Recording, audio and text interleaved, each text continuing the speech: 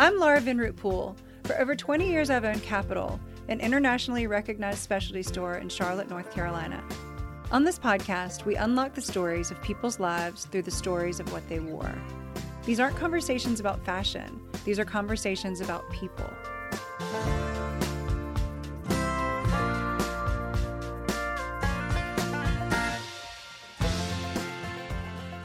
For Tracy Feith, fashion is his true calling. He confesses in our conversation that he feels that he was born to do this, and I tend to agree. In spite of many highs and lows and an untraditional start to his career, Tracy always finds his way back to designing beautiful things.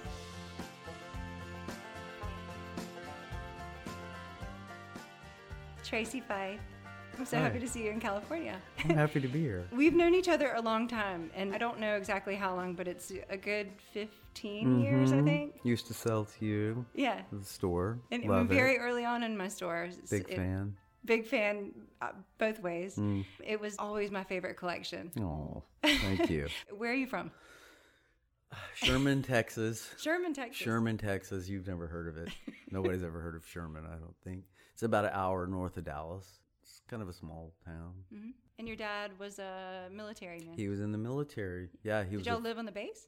Well, I was born on Air Force Base. Right. Yeah, he was a pilot in World War II. There's actually some history around that because he got shot down. So I was born on an Air Force Base, and then we moved away from the base and lived in Sherman, which was a town nearby, and I went to first and second grade at the Air Force Base. You have siblings? I have a sister. Sister. One sister. What's your earliest fashion memory as a child? You know, I didn't grow up around any of this. I guess my trajectory is unexpected from where I'm from. You know, because I grew up in a small town playing baseball. I wanted to be a pro baseball player when I was a kid. There was, in high school there were certain sectors of kids that were in different social groups, right? There was the ag kids, the agriculture kids who were kind of the.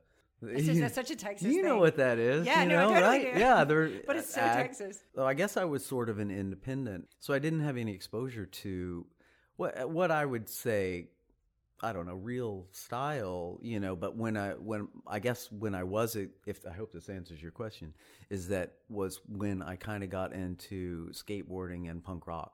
And that was, for me, an initiation into, I guess I observed you could express yourself through how you dressed. I'm always really interested, how did you know about punk rock? How did you know about Well, that's skateboard? interesting. Right? That's interesting. Without the internet.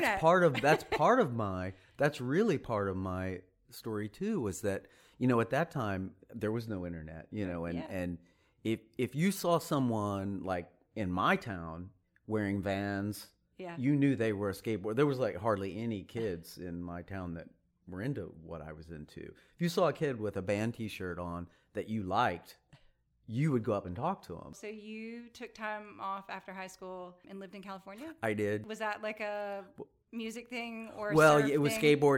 skateboarding right. and music. I mean, I couldn't wait to get out of Dodge. Literally, when I got out of high school, I ran away. I moved to California, and I always wanted to move to California. Promised land. Yeah, and it really was. I mean, historically it is, and for me it was too, So I couldn't wait to get here. And when I got here, I just met so many people that I felt like I related to, it was just a different mentality. And it was an interesting time because 80s. Musically, in the early 80s and early 80s, because the subcultures, things were changing from the kind of somewhat hippie 70s to punk and new wave.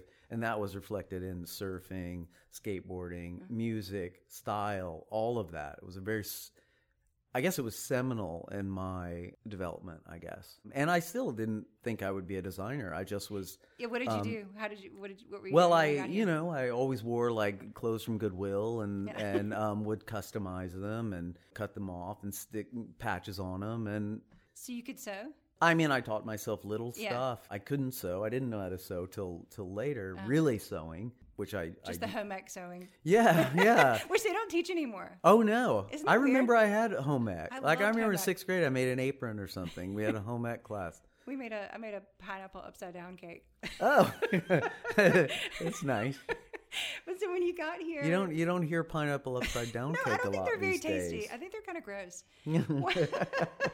So what were you doing when you were here, other than skating and absorbing? I mean, I had all kinds of crazy jobs. Well, I did road construction when I first moved out here.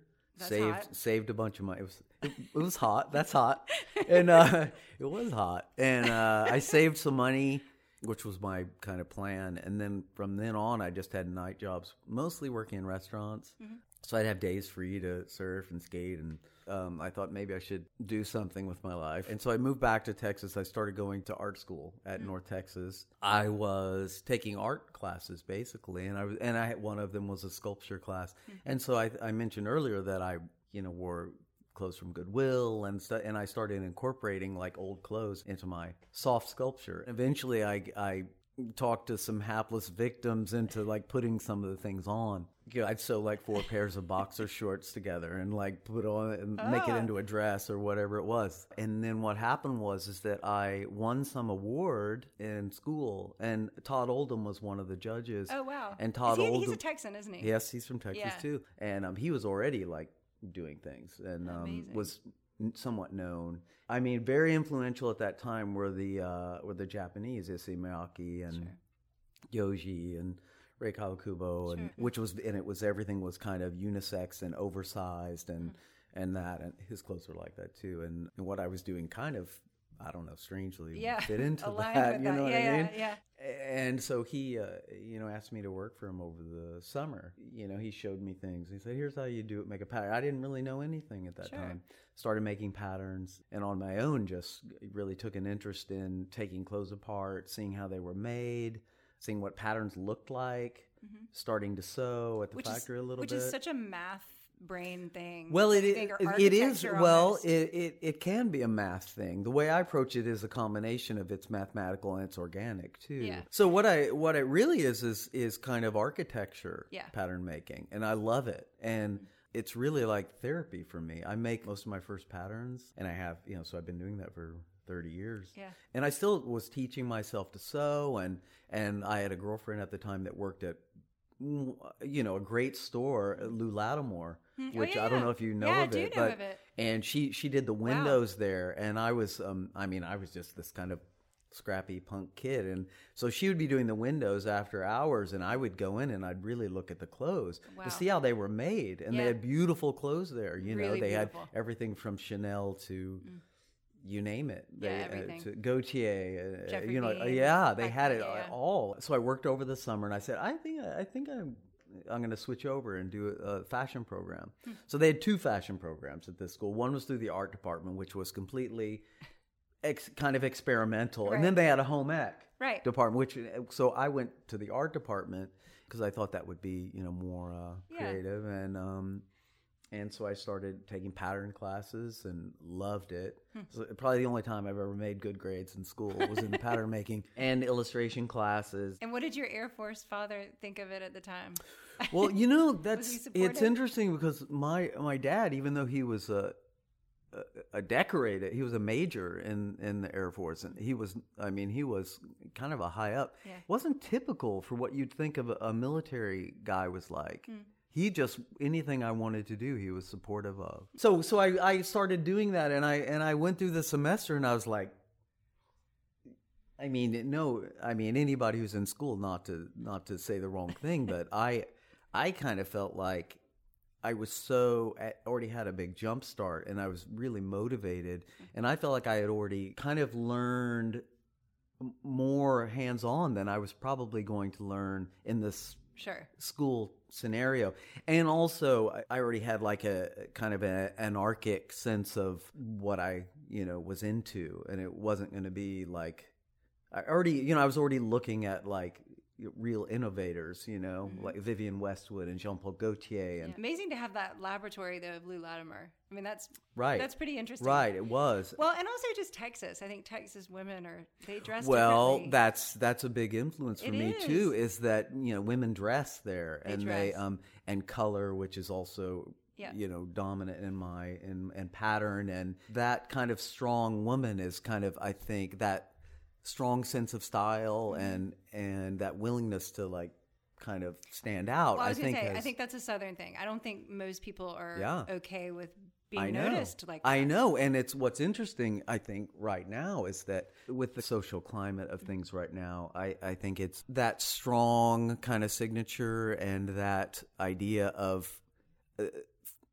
putting your femininity out there and feeling confident and strong in that, as opposed to seeing it as something less or less strong. I've always felt that's I think something I find attractive in a woman that dresses that way. Also intelligence. I think that's one of the most attractive qualities, for me, and inspires me. But I think one thing that you've always done that you have never wavered on is you want women to feel beautiful. I do. That's not typical. I mean, I don't think all designers are really... No. Weirdly, that's not... Everybody's not well, like that. and I think that I don't feel like I have a lot of ego in it. I listen to women, what they want, and, having stores for so long, and there's certain things that are a constant, I find, and of course it evolves what I do, but there's a certain signature of fit, and there's a language there, and Absolutely. And it's not trendy. It's not. I always feel a little embarrassed if I do something that's kind of so this season or something, and I really try to put longevity into the clothes. Well, I think you and Dries, I think Van Noten are similar in that way, that they're pieces I would never ever give away or get rid of, because they're so from another planet almost. Well, they're not of this season. They're just of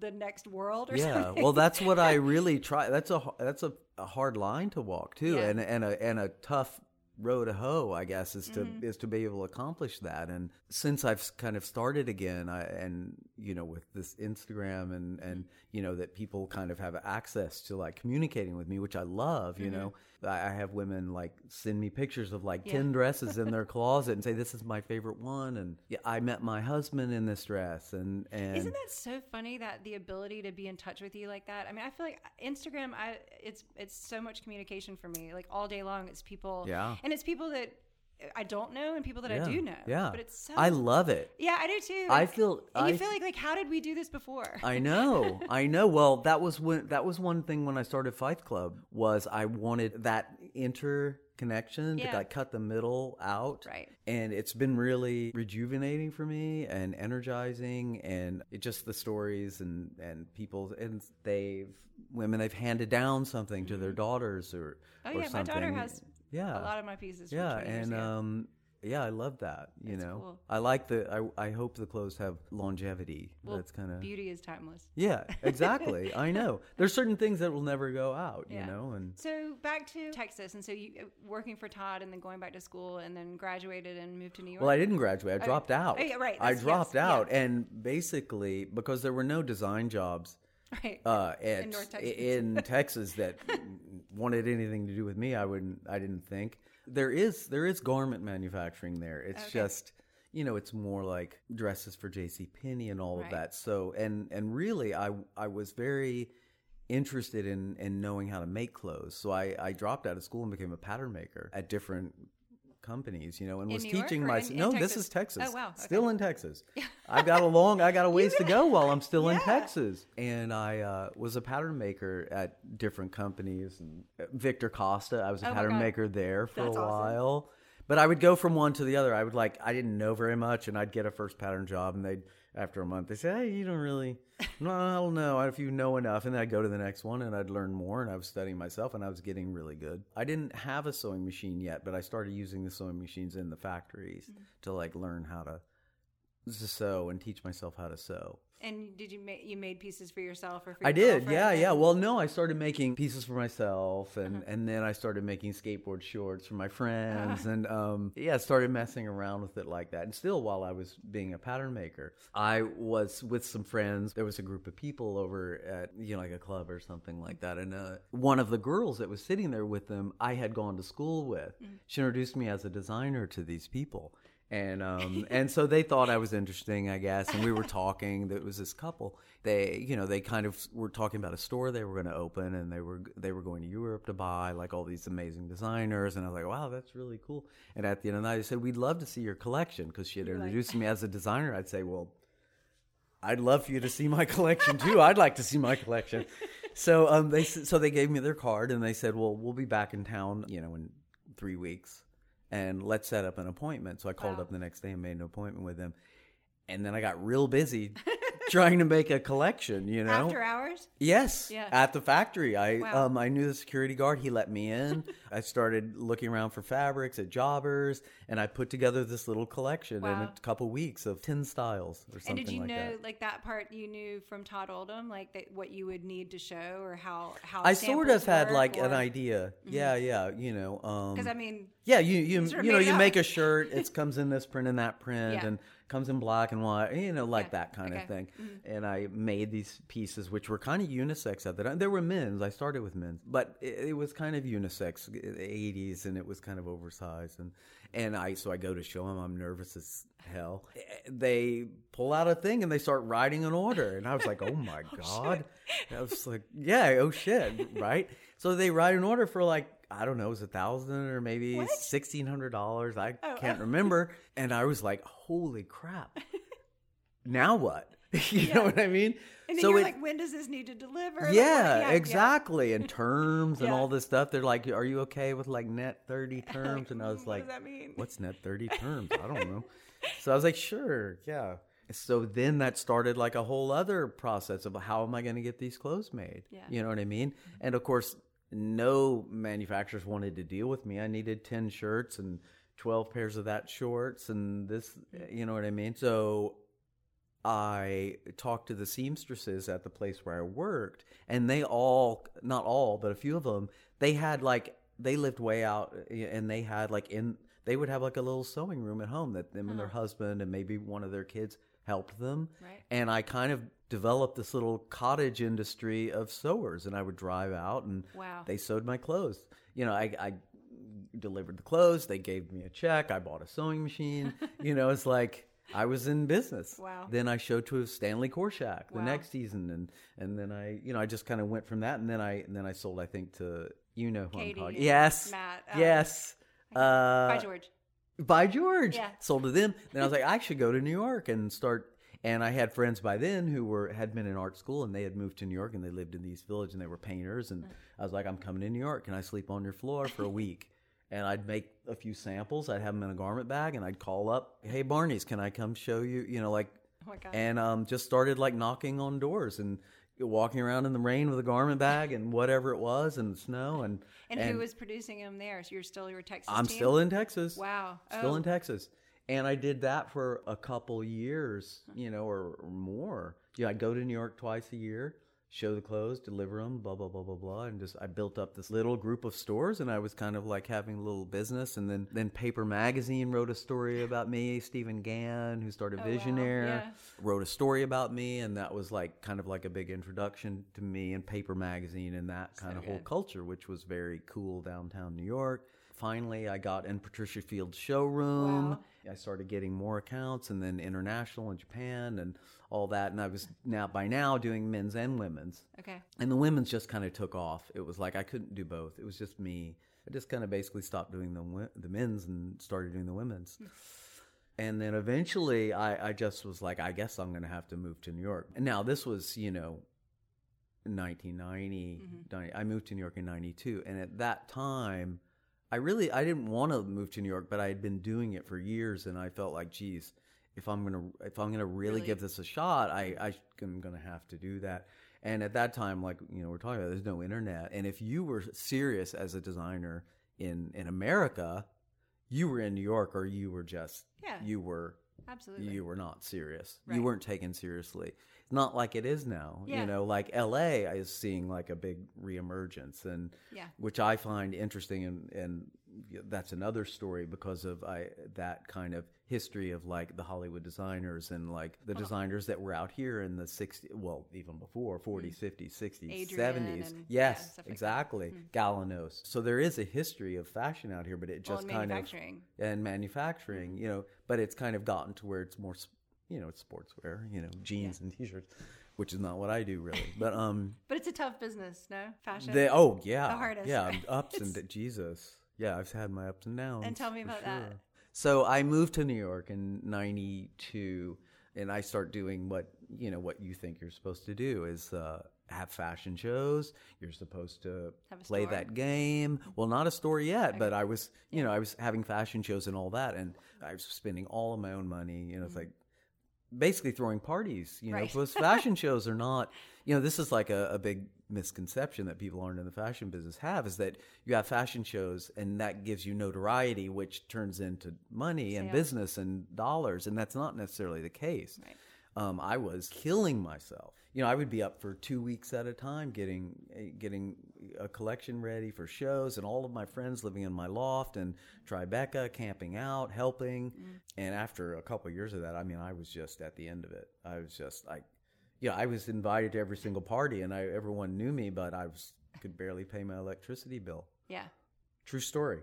Yeah. And so I was going to stop. I did stop for a year or so. And moved back home? Or? No. I stayed in New York, and I was just doing anything to just, I was styling a little bit. And just for giggles, I took like an acting class. And there's this girl in the acting class, and she's like an amazing actress. And I want to do a scene with her. We, start doing from a Sam Shepard play. I find out she had been a stylist in Italy, Italian Vogue, and Pour Louis, and Italian Condé Nast, and she was sick of the business too. And she had lived out here. She had been a celebrity stylist, and this is Susan Wingate, who who we eventually. But she didn't know me because she had been in Italy, and you didn't necessarily know internationally. If she had been in New York, she would have known who I was. Maybe, perhaps. But that's how you got back into it again. Well, yeah, we started traveling to, I still didn't, and then we started traveling, and she was a waitress, and I was, we started going to Mexico, and actually I started kind of getting re-inspired in Mexico. The color, the craft, women always wore dresses, and Susan always wore dresses too, and it was just like, it started getting slowly inspired again. So then we come back to New York, still no money. And I'm like, well, I've still got a sewing machine. We started going around and digging through jobbers and finding vintage cool fabrics. And so I just would like make a shirt or whatever. And she would take it around to these little stores, and they'd order 3 or 4 of them. And she'll say, okay, we'll get them to you this Friday for the weekend. And I'd cut them and sew them up. We'd deliver them. We'd get our $600 check, whatever it was, put it in the bank. And I remember I had like a note card over the sewing machine. It only cost us like $890 a month to live at that time. And we did that, and and that's what we were doing. We started, and then the store Calypso in Calypso St. Bart was just kind of, it was the coolest store, and it just opened, and it was on not Mott Street, it was on Mott Street. And she started buying my clothes, Christiane, and then pretty soon like half the store was my stuff. Yeah. And people started calling and started picking up accounts. And then my first store, she said we should just open a store. And we made a little store, and it went really well. And I was a good client. Yeah. And then we opened the one down. Then we opened our own store down the street across from the children's park. Yeah, exactly. And we built out that store, me and like a couple friends of mine, and by hand. The walls were stucco, and it was very kind of inspired by the Mediterranean and Mexico and that. It was such a great little spot. And that store really kind of put us on the map. This was in the night, probably when you started. So 90s, latter 90s. And that store really took off. And that's when really the wholesale business really... Yeah. And then I started doing the Raj collection, which was all the Indian stuff. And it was like, it was before this term boho, which gets... Yeah. I don't know. Do people even say that anymore? It was before that, And, there was a lot of celebrities wearing my clothes, and you'd see Kate Moss in my slips, and like so good. Madonna, and it was, they were so light. Yeah. And Voyage was happening in London, and there was this there was this kind of thing that was happening, at that time. It was great. And the business went up and down. It was boom and bust. Always, we were, I do know. Not business people. We weren't business people. We just made great clothes. Made beautiful clothes, and it was like people bought them, but we weren't, there was not an infrastructure, which in this business you really need somebody watching everything to build things properly and to scale it, and eventually we had 6 stores. We Really? opened a store in the Hamptons, I knew that. East Hampton. That was a great looking Then we store. had one in Southampton, and then we closed East Hampton, had one in Amagansett, and then we had the Surf Lodge store. And then we had 2 stores out here on Melrose Place before Melrose Place Wow. was a thing. And then my men's store was in a building that Sean Connery had an office above it, and Johnny Depp at the time had one. And But then as you're saying this, all I can think of from my business mind is, oh my God, that's a lot of rent. oh yeah, a lot of rent, Yeah. and there's a lot lot of of money overhead, coming in and out, a lot and of you know, employees. a lot of employees, and Yeah. we're not here Yeah. to do it, and you know, it was a lively time, you know, and it was great. I was coming to Los Angeles a lot, which was my dream, you know, Yeah. to be out here at least half time. And so then but we found that store before before Melrose Place was really a thing. Yeah, there was such a- Sally Hirschberger, Right. you know, before Mark Jacobs Before was Mark, there, yeah. before any of that. Such a good little bit of it, though. Yeah, I mean, it's a beautiful street. It's the most beautiful street in LA. I agree. And over there, Yeah. at Brentwood, where you are, is gorgeous. And so then you took a break. somewhere Yeah. in there. Yeah. Well, you know, then I remember you know, it was you just- moving to LA. You know, the economy was horrible in 2008, 9, and I know. yeah. You I'm know, aware. You know. So I decided to take a break from it. Then I was hired to do it for a job out here, a creative director job okay. at Tom's Shoes. So I And what moved was that out here. like, That working was for really great. I mean, it was the most corporate Yeah. I've ever been really involved in, because I always had my own business, and it was, you know, I did what I wanted. I surfed when I wanted. I, you know, came and went as long as I got my work done. So that was great. That was great exposure to a larger brand that had a different reason for existing. That was actually really good for me to have a break from fashion and to work on something that has like another reason. Yeah. You know what I mean? For Yeah. giving back. And it was great. And that company at that time, I mean, I can't speak for it now, but it was really, I mean, it authentically, you know, it gives, you know, and gives back. It's probably hard for people to imagine how they do it, but. Was it hard to do things with someone else's aesthetic? No, not at all. I found it refreshing, and actually I really enjoyed it. You go home at night and can sleep. That's right. I know. And it's the weekend. I should go do something and not work, you know, which is, you know, how it is when you have your own business. So tell me about Feith Club and tell me what's happening with it. Okay. And we have a little collaboration Yes. that we're doing together for Brentwood. A year and a half ago, I was kind of trying to think of what I should do, and I was, you know, talking to recruiters, and maybe I should go design for another house, or, you know, fashion direct for, you know, whoever it is, you know. And did you feel like you were going to be able to, were you going to move to New York if you had Maybe to? if I needed to, I might move back, even though I don't really want to. You know, I was really excited to get back into clothing because I missed it. And so I made a dress. And I had kind of been toying with this idea of Feith Club, like Fight Club. Yes. You know, and the whole idea with Feith Club was kind of that it would be sort of like an underground society. Because, you know, like if a woman, if they have a dress, they kind of don't want to tell another woman where they got the dress because they don't want them to go get the dress. It was kind of like this place where people could come get a dress, and it was like this underground thing where no one would know where they got it, or it would be you know, a limited number of things, and that's why I call it Fight Club. I love it, yeah. First rule of Fight Club: don't talk about Fight Club. So that was the initial kind of idea of Fight Club.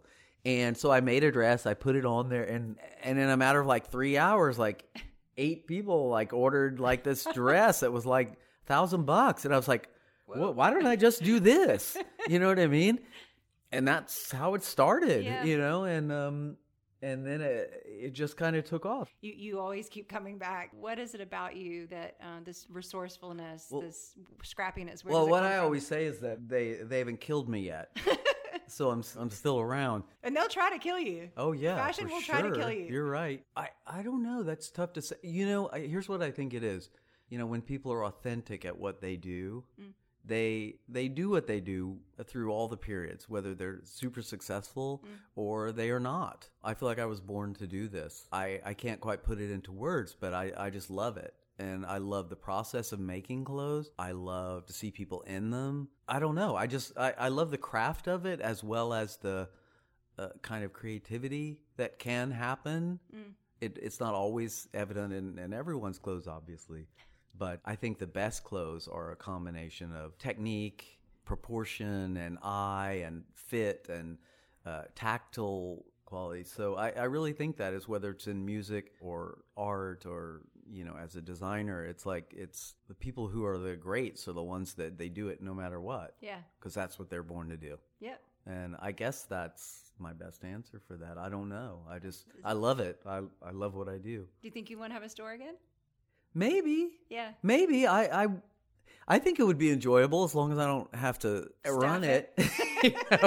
I mean, to staff it. I mean, that's half the job, as you know, when having a store, if not more. Yeah, I mean, I'm interested in scaling Feith Club. It's been pretty much direct, which I've enjoyed, is that direct to-consumer piece, and the feedback. There's a component that's direct to consumer, and then select, I say, partners like how we're working, who we understand each other, similar aesthetic, and just the right people are there and appreciate it. And that's why working with Capital and yourself is so right, because it's the right, there's like a level of sophistication about dressing, and, the clothes that you kind of curate and put in the store is so special. I'm doing a special group for you guys, that's only going to be for you. I'm excited about it. People colorful, are really excited. Dresses and some separates too. The thing about dresses is that it's like, I see it as like such a modern way of dressing. It's like one thing, you fussy. zip it up. It's like you can, a really good dress is versatile. You can dress it up and down. You can wear it with sneakers, you can wear it with shoes. That's always been the best thing about your dresses. Yes, and so that's also something I try to build into them. So I love making dresses. I'm excited. That's my specialty. I'm excited too.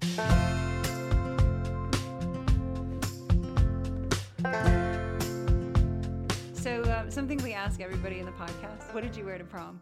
I wore a baby blue. It was a baby blue suit. It was notched. No. Tonal. Yeah. Maybe there was a ruffly shirt. Yeah. I don't know. And did your date? Did she have a great dress? Do you remember? Yes, she had a great dress. I gave her a corsage for the wrist, and yeah, drove my dad's Oldsmobile. Well, Tracy, thank you so much for coming. Thank you for having me. This was great. What We Wore is produced by Capital and Balto Creative Media. The original song, Someone So Enchanting, was composed and performed by Britt Drozda.